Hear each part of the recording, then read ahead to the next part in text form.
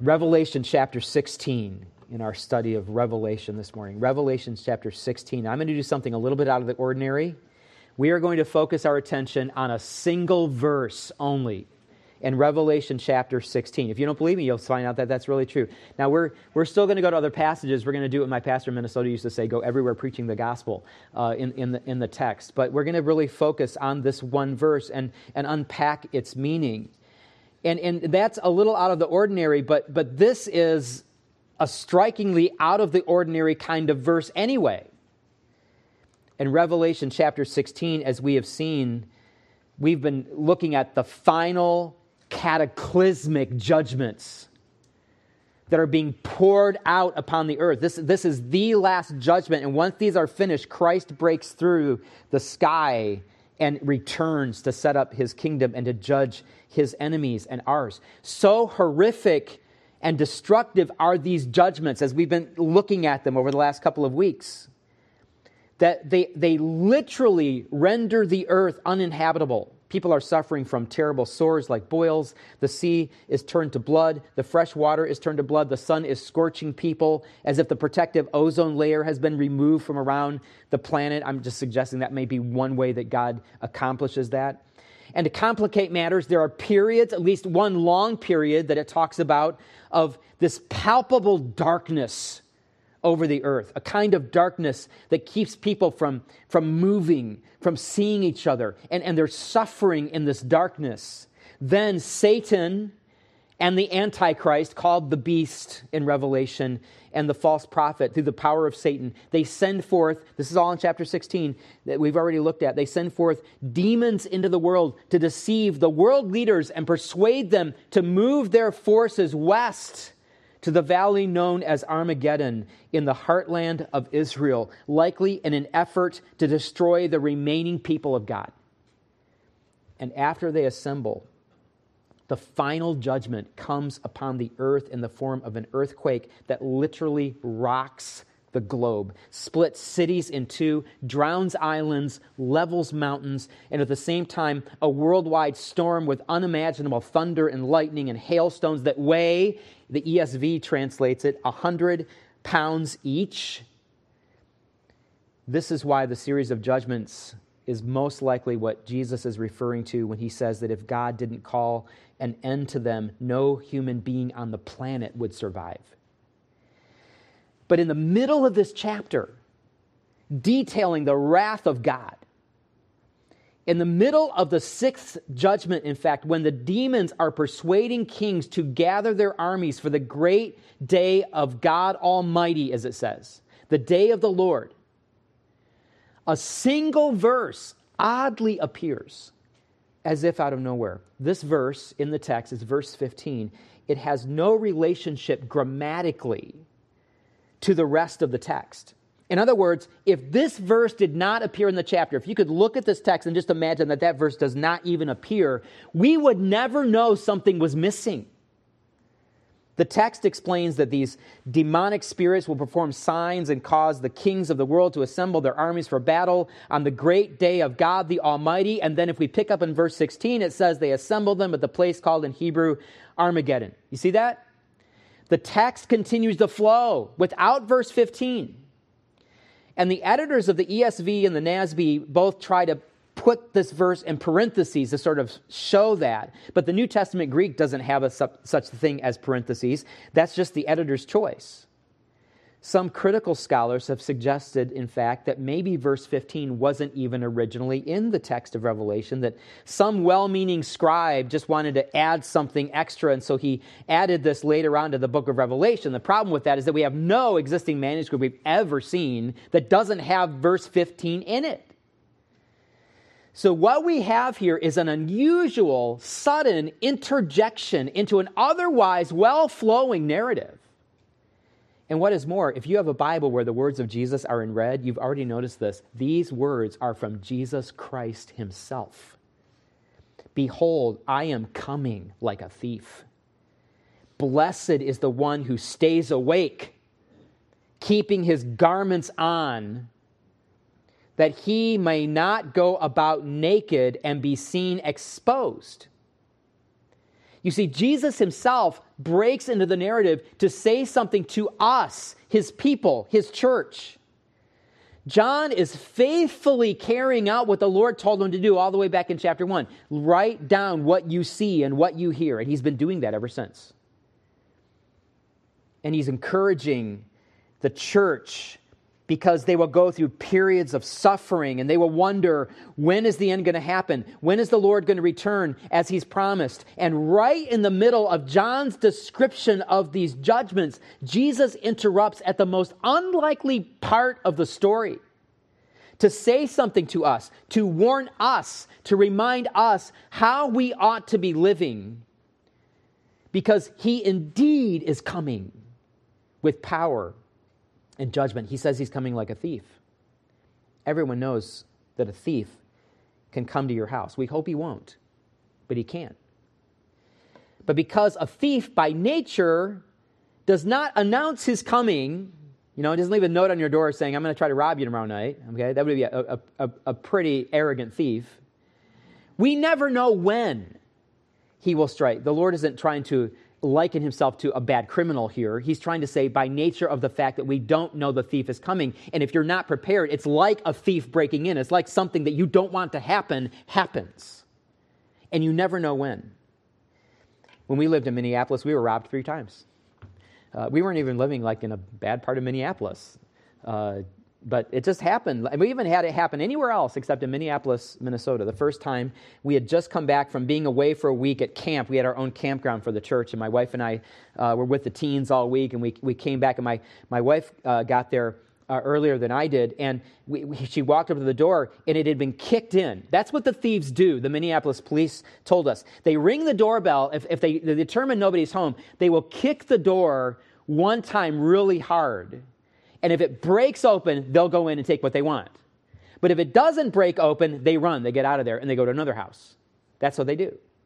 They took Rena's jewelry, grabbed some of our CDs, which were all classical and conservative Christian music, so they were probably really bummed out, actually. They were like, we got the wrong house. And they took my computer. I had a 500 megabyte hard drive on that computer and a 8 megabytes of RAM and a colored monitor. So some of you are like, so what? But some of you are like, yeah, that was the days, right? That's like ancient tech now, but they got that. The other times thieves came, they broke into our car, and this was in broad daylight. We locked our doors one time in the parking lot. We took the kids down to the playground. There was a grove of trees there, so you couldn't really see the parking lot very well. When we returned, our window was smashed, and our stuff had been taken out of the car. We knew this could happen. But every time we were taken by surprise. You know why? Because we were not actively guarding against it.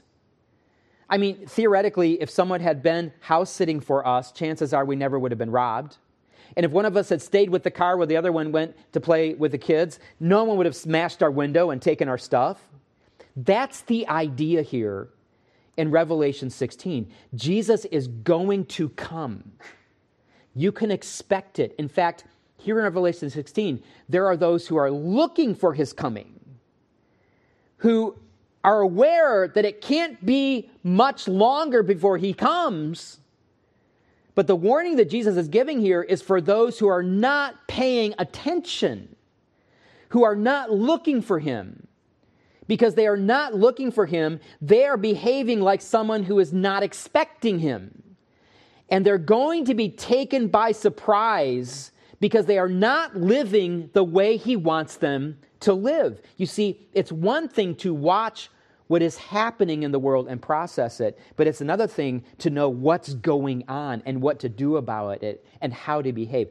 Every time big world events start happening, we start watching our world a lot more carefully, don't we? In fact, we could be not even paying one bit of attention, and it can take just a day of activity, and now we're really riveted on what's happening. I'm guessing most of you are watching the situation between Russia and Ukraine and the impact this is having globally, the apparent cooperation between Russia and China, which is the scary thing, and the continued attack upon the Ukrainian people, and Russia fast turning back into a police state, the kind of Russia that I grew up with until perestroika, under Ronald Reagan, and it's been a lot better, a lot better than it was ever since. It's sort of like the clock is being turned back now. Has anyone besides me Googled information about which areas would be most impacted in the U.S. if a nuclear war broke out? Have you looked for maps like that? Which cities were the most likely to be hit? Just out of curiosity, I found myself kind of, Googling stuff like that recently. Ever since COVID-19 became a thing, and now with this last international threat, this is the time that doomsday preppers have dreamed about. You know who preppers are, right? These are the people who go all out preparing for nuclear attack and the otherwise collapse of society. Less than 2 years ago, in fact, sales for those emergency kits, with the food that's supposed to last like 50 years, those sales, once COVID hit, soared upwards about 200 to some say 1,700% in sales. I can only imagine that trend is continuing today. People are scared. They're scared. And when people get scared, some of them panic. They don't know what to do. And others go into survival mode. They plan the escape route. They stockpile. They think of worst-case scenarios. They arm themselves for defense. In fact, speaking of preppers who dig bunkers and make hideouts in preparation for the apocalypse, it used to be that these were sort of a fringe on society, digging themselves in, arming themselves in case society collapses. But this is no longer the case that they're a fringe. Many more people in Western culture now are taking their cues from the preppers. They're starting to think about what could happen and starting to arm themselves. Gun sales going up and things like that. And there's no shortage today of documentaries and reality shows about prepping and how to survive when society is destroyed with titles like Survivor, Alone, Life Below Zero, Man versus the Wild. I've never seen any of those shows, by the way. I'm just curious about the titles, so I'm not recommending any of them necessarily. But can you imagine how people are going to be thinking about survival when the earth begins to come apart in the tribulation period, when there is war and famine and pandemic throughout the world? What's been happening in our culture lately is like a walk on the beach compared to what is coming. And think through every aspect about how to survive, how to prolong your life and the lives of your family members. This is about the best the world can do without Christ. Think about how to survive. But how does the Lord Jesus Christ tell his people to respond? How should we live? What are we supposed to be concerned with as the end approaches? As we see events unfold in the world, even now that tempt us to fear for our safety and the safety of our families, wars and rumors of wars that make us wonder if the world stage is finally being set for the events described in Revelation. The Lord breaks into this narrative at this moment while our attention is riveted on the judgments coming to the world right before the Lord returns like a thief. He breaks in to tell us how to process all of this. And whether we are believers in the tribulation period, surrounded by armies of those who hate the Lord, in a world shaken by relentless plagues of judgment, or whether we are the church and the world today waiting for the Lord to come and catch us away, as Paul describes in 1 Thessalonians chapter 4. What are we supposed to be doing? Jesus' admonition to us is not survival prepping, but spiritual prepping. What does spiritual prepping look like? Well, according to what Jesus himself says, it looks like two actions, and you can see these for yourself right in the text.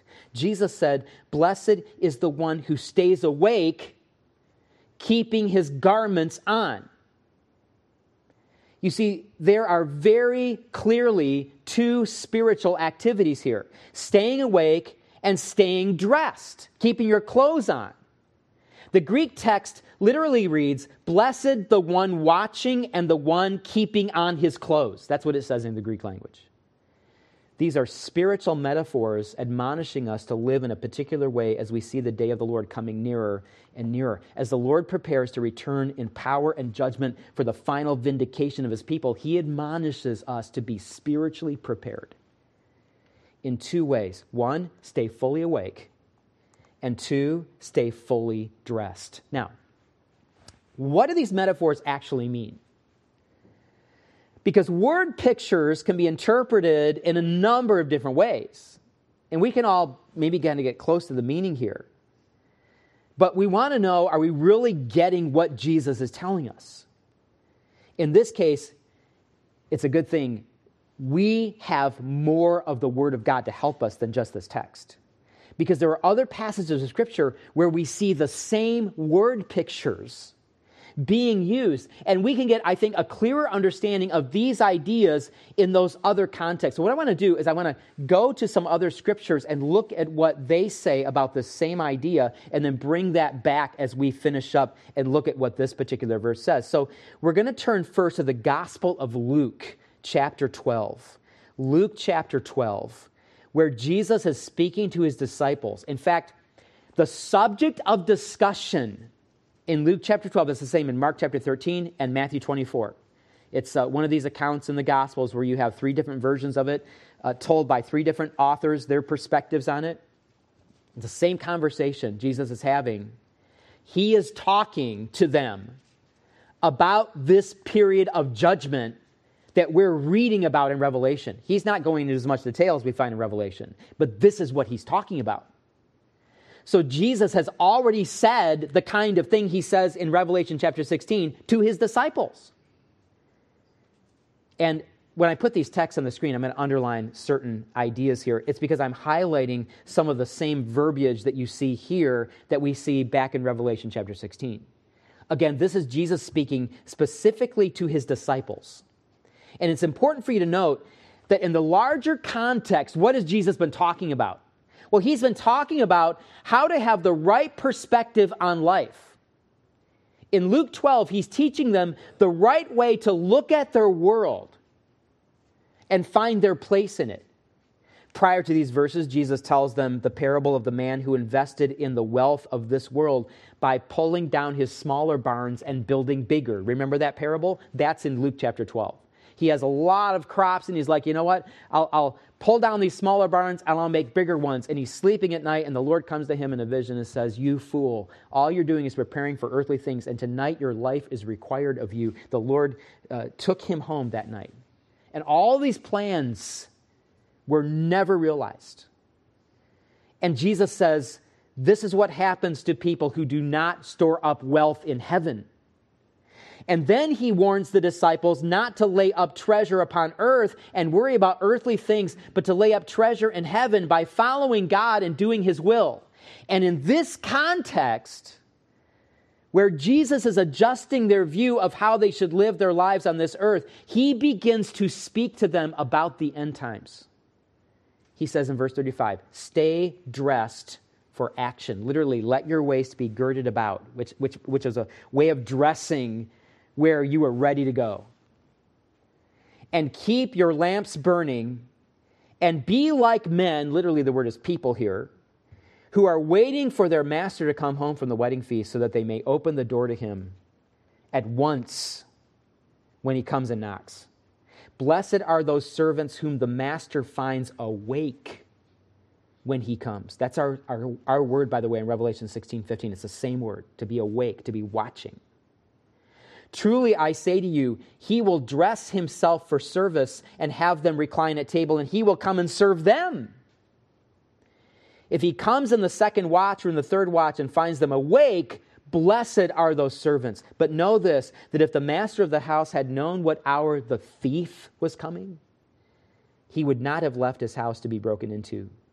Then he says, you also must be ready. Here's the application. You also must be ready, for the Son of Man is coming at an hour you do not respect. Now notice we have the metaphor of being dressed, the metaphor of being awake, and the illustration of the thief who comes unexpectedly in this same passage. And I'll tell you, the only time Jesus talks about being awake in the Gospels, except for one thing, when he's telling his disciples to be awake while he prays in the garden. Remember that passage? Besides that, the only time Jesus talks about being awake is in the context of his coming in the Gospels. And he also likes to use this illustration about the thief. This is the way Jesus liked to talk about his coming. He liked that illustration. He uses it several times. So notice that here, being dressed and watching has to do with being prepared to welcome the Lord when he comes. It's like you do when you have guests arriving, right? Have you had this happen before? Especially like your kids are there and you're getting all ready for maybe grandma and grandpa, or maybe some special guests that have come from out of town, and you're doing everything you can. Everybody's helping to clean the house and make the meal and set the table, and you're thinking about what you're going to wear, and someone always keeps an eye on the driveway. And then one of the kids is like, they're here, and everybody scrambles, and then they're not here. You know, they're just. Maybe your kids didn't do that, but ours kid did. It was very irritating. I don't know where they get that kind of personality from, but it's so tempting to say they're here when they're not. It's like low-hanging fruit if you want to tease somebody, because everybody's eager about it. Everybody can't wait, and they're prepping and anticipating, and they're active. And that's the idea here in Luke 12. The servants are delighted at the idea of the master coming back. But no one is taken by surprise, because they've been getting ready for this day ever since he went away. They've been putting things in order, managing the resources in a way that would be pleasing to him, and they're excited to welcome him. And they want to see the gladness on his face when they find that they've been doing things that have been good and faithful for him. Now, in Matthew, Mark, and Luke, there's this section where Jesus is talking about his return using this similar language. In Matthew, Jesus also tells the parable of the wise and foolish virgins waiting for the bridegroom to come. A lot of you are familiar with that parable. And in Mark's account, Jesus is very urgent about staying awake for his coming. And this is similar to what we saw in Luke, but I want you to see just the urgency here in Mark's gospel, the way he frames this. Jesus is talking about the very hour of his coming, and he says, be on guard. Keep awake. That's our word in Revelation 16. Keep awake.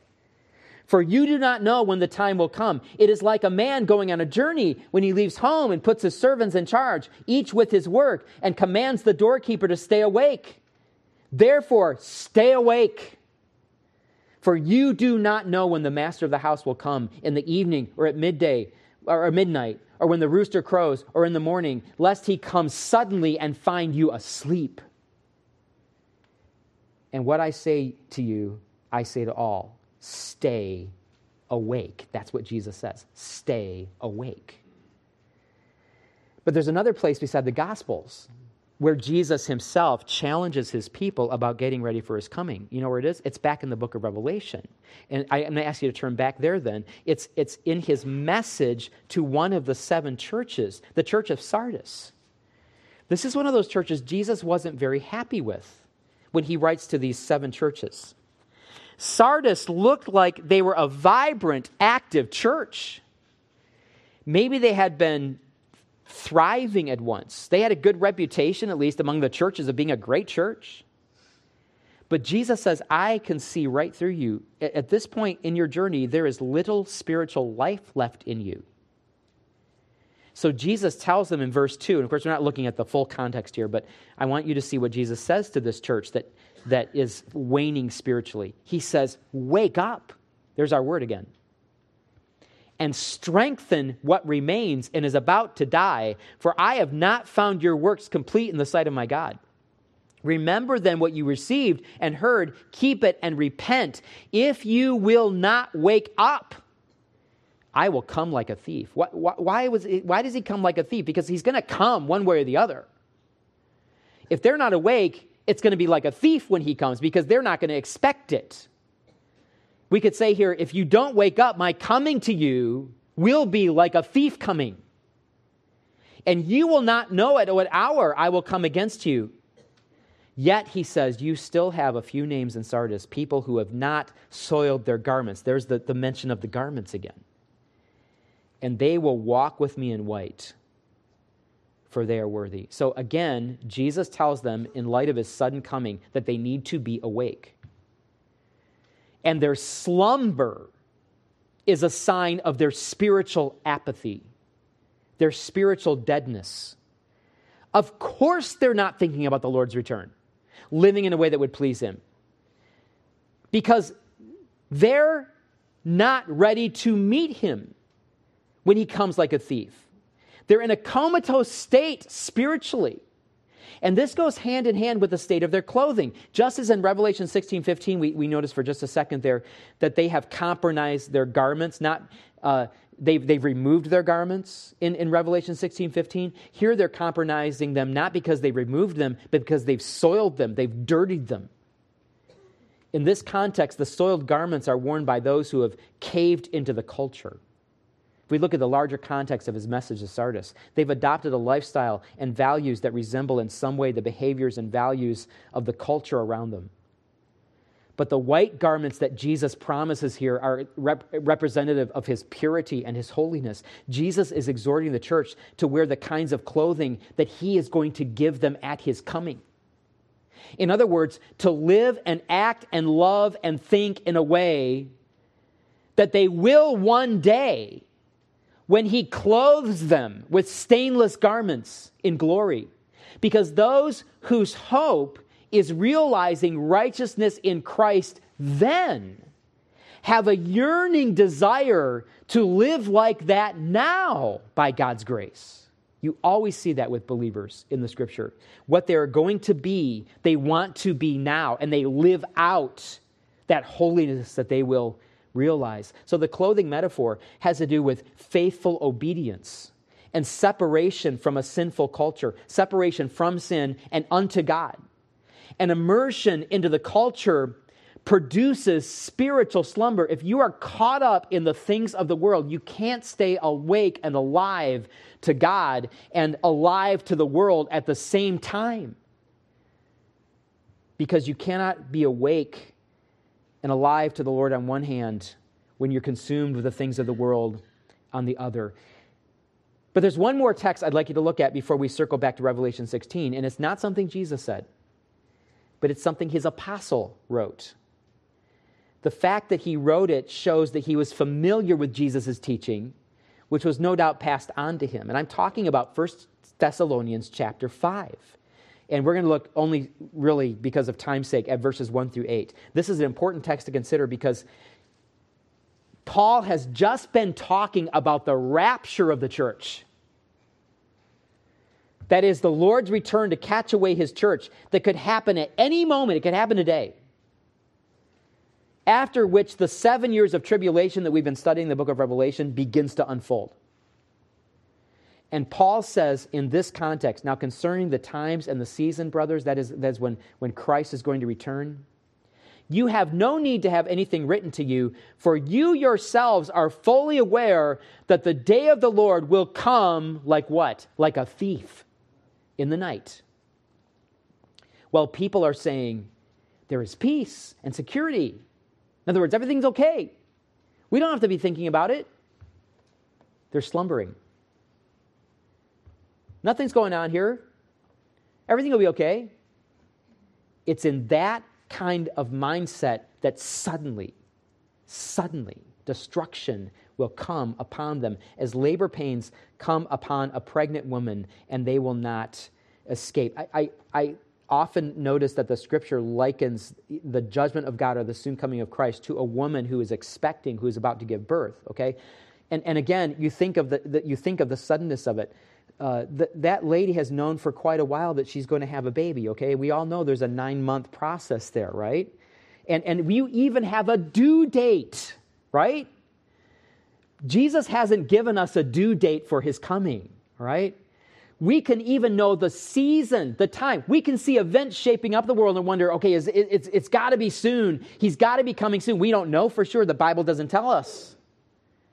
But we can be thinking, okay, it's got to be any moment now, and we can still go to sleep and think everything is okay, and we're still surprised because it doesn't have to do with looking at a calendar. It has to do with how we're living our lives. Are we living them for the Lord? He says they will not escape. But you, he says, he's talking to believers in the church now, you are not in darkness, brothers. That's not how you're living.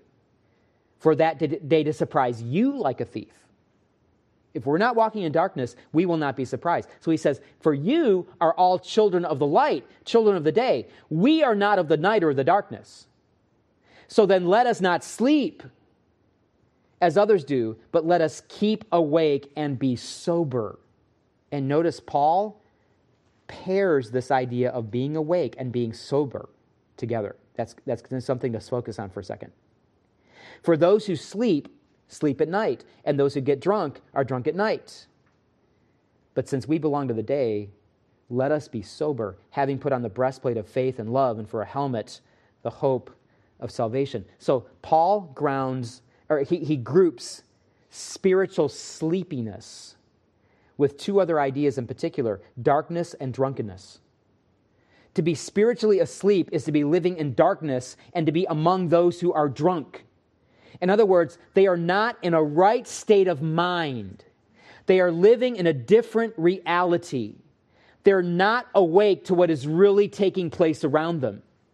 They may live their lives consumed with the affairs of those who ignore the fact that everything they see and everything they have was created by a God who gave breath and life to humankind that they might worship Him and know His blessing. And that this same God loves them and sent His Son to save them before He returns to judge the world in righteousness. They may live their lives in a different reality than that. A reality where what really matters is your quality of life on earth, and how comfortable you can be, and how much you can achieve, and how much you can have, and how fulfilled you can be. Because after all, life is short, right? And so we got to do what we can. We got to live our dream. Isn't that the world's philosophy? We're only here for a little bit of time. People get very philosophical and very moral about that sometimes. We're only here for a short time. We just got to get everything in that we can and do. They even say, do family and make your mark on the world. But that is it. They are thinking only of this life. Well, if this is your dream, it means you're spiritually asleep. You don't know what's real. You are dreaming, and you may like your dream.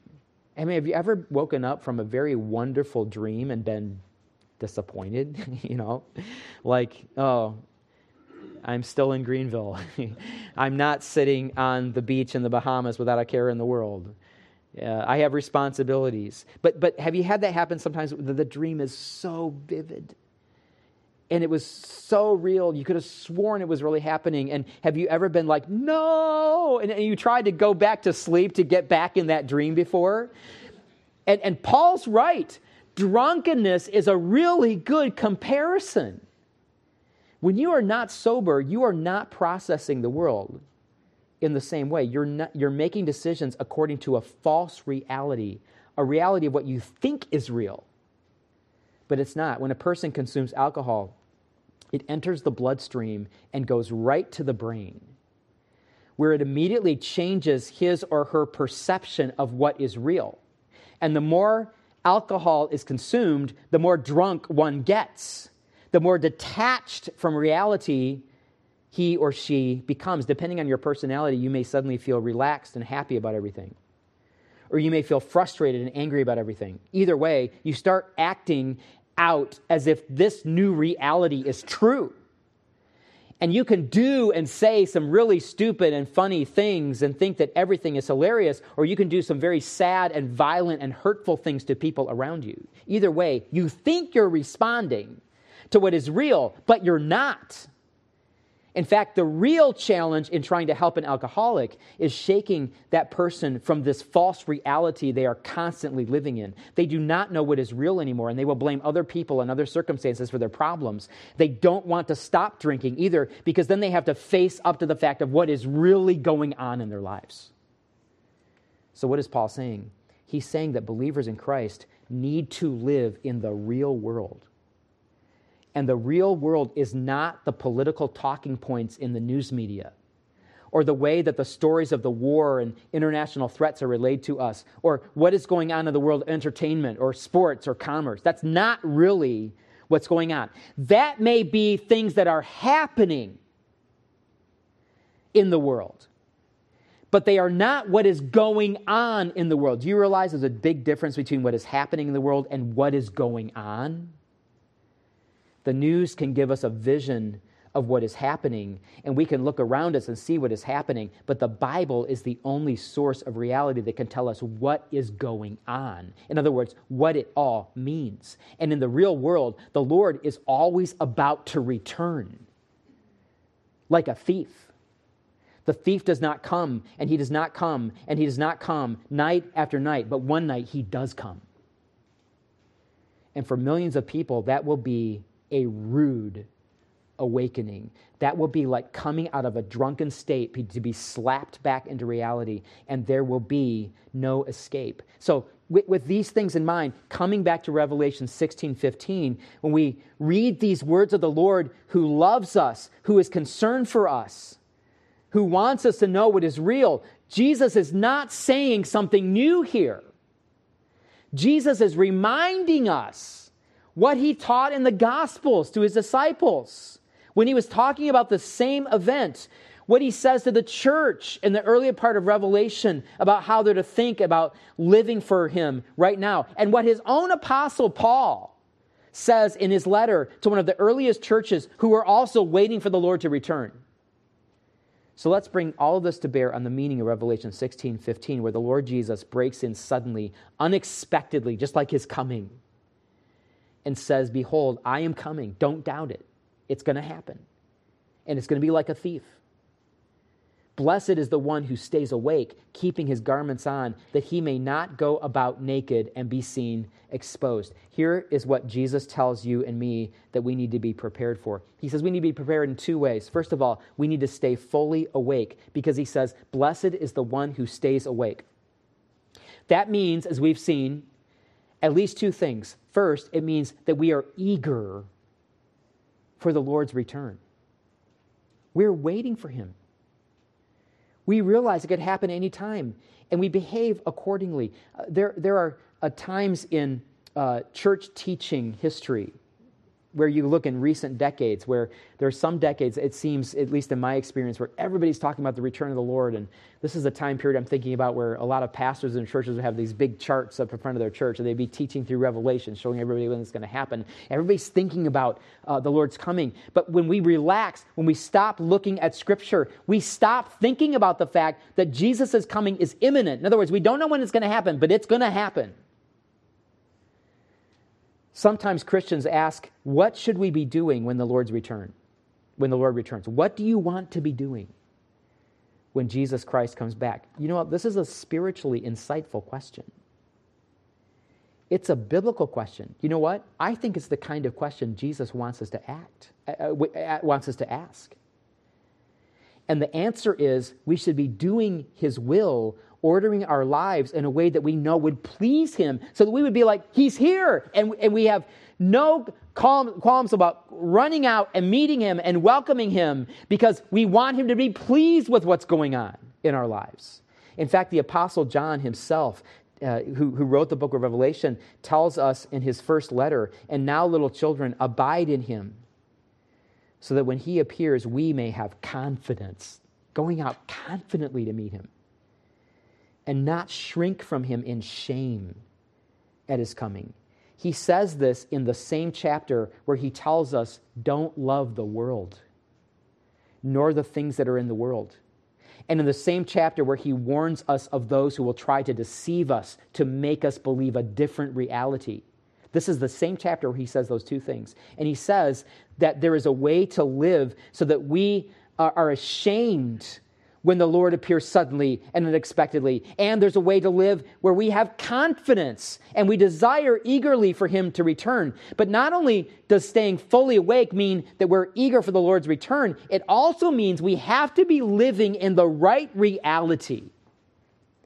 What really matters is not being a person who is always following the fashions of the fallen world. It's not about being in style and having the latest tech. What really matters is not climbing the corporate ladder or merely being successful in your business or line of work. What really matters at the end of the day is not riches or fame or position, and neither is it the simpler things, a home, a family, a trouble-free life.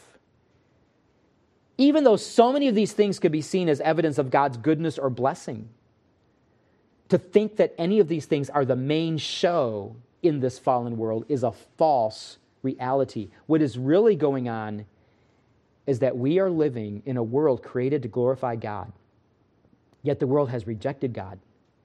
So it is now going to judgment. And the people of this world are either trusting the Lord for salvation unto eternal life, or they are following the path of the devil and his world on their way to destruction. They are, as Jesus describes them in Ephesians chapter 2, children of wrath, waiting for God's wrath. Those are the only real two kinds of people in the world.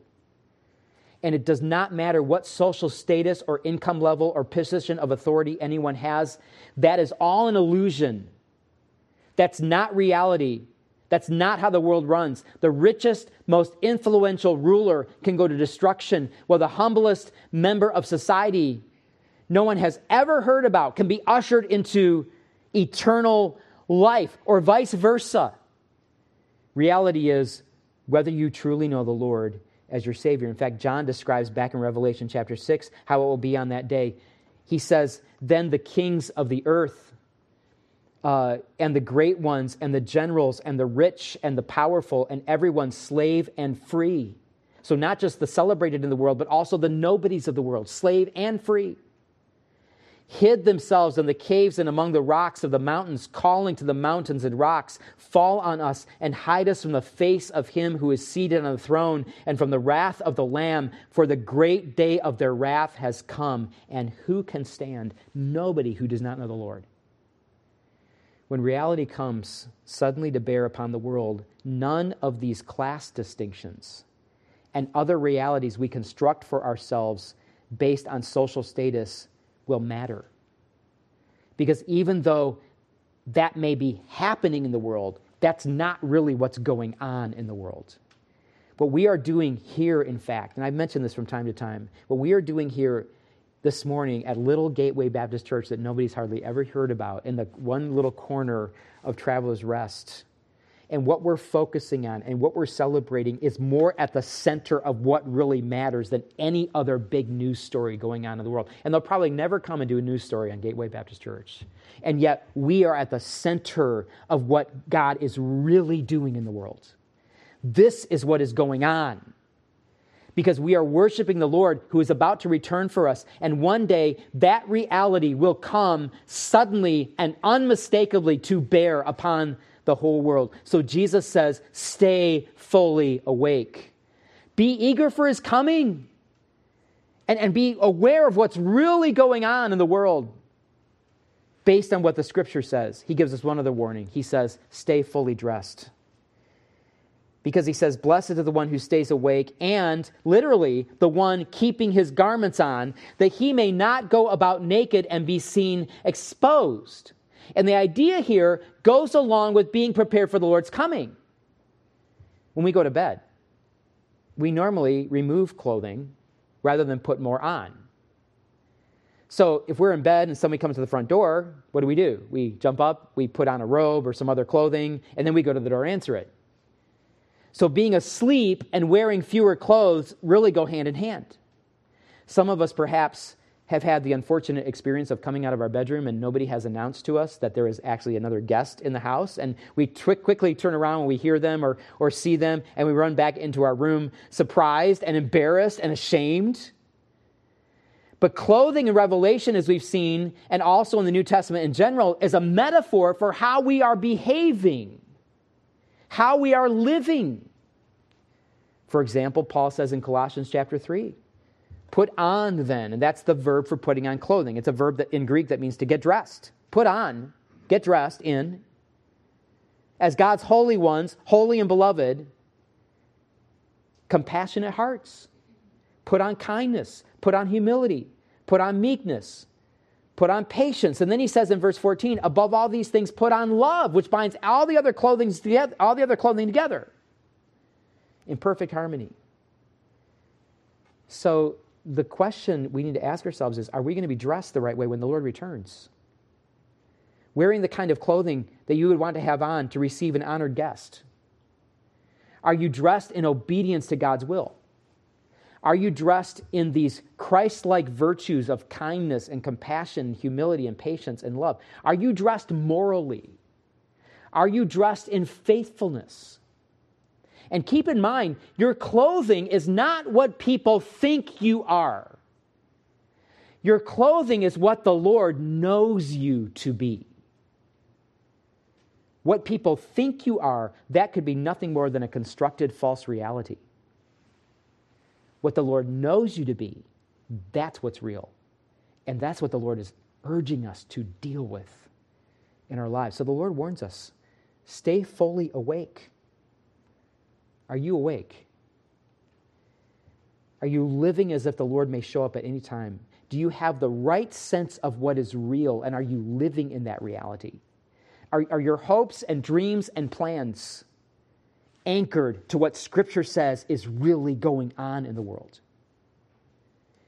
And he warns us, stay fully dressed. Are you living in the way the Lord would want you to live, in a way where you would not be ashamed at his appearing?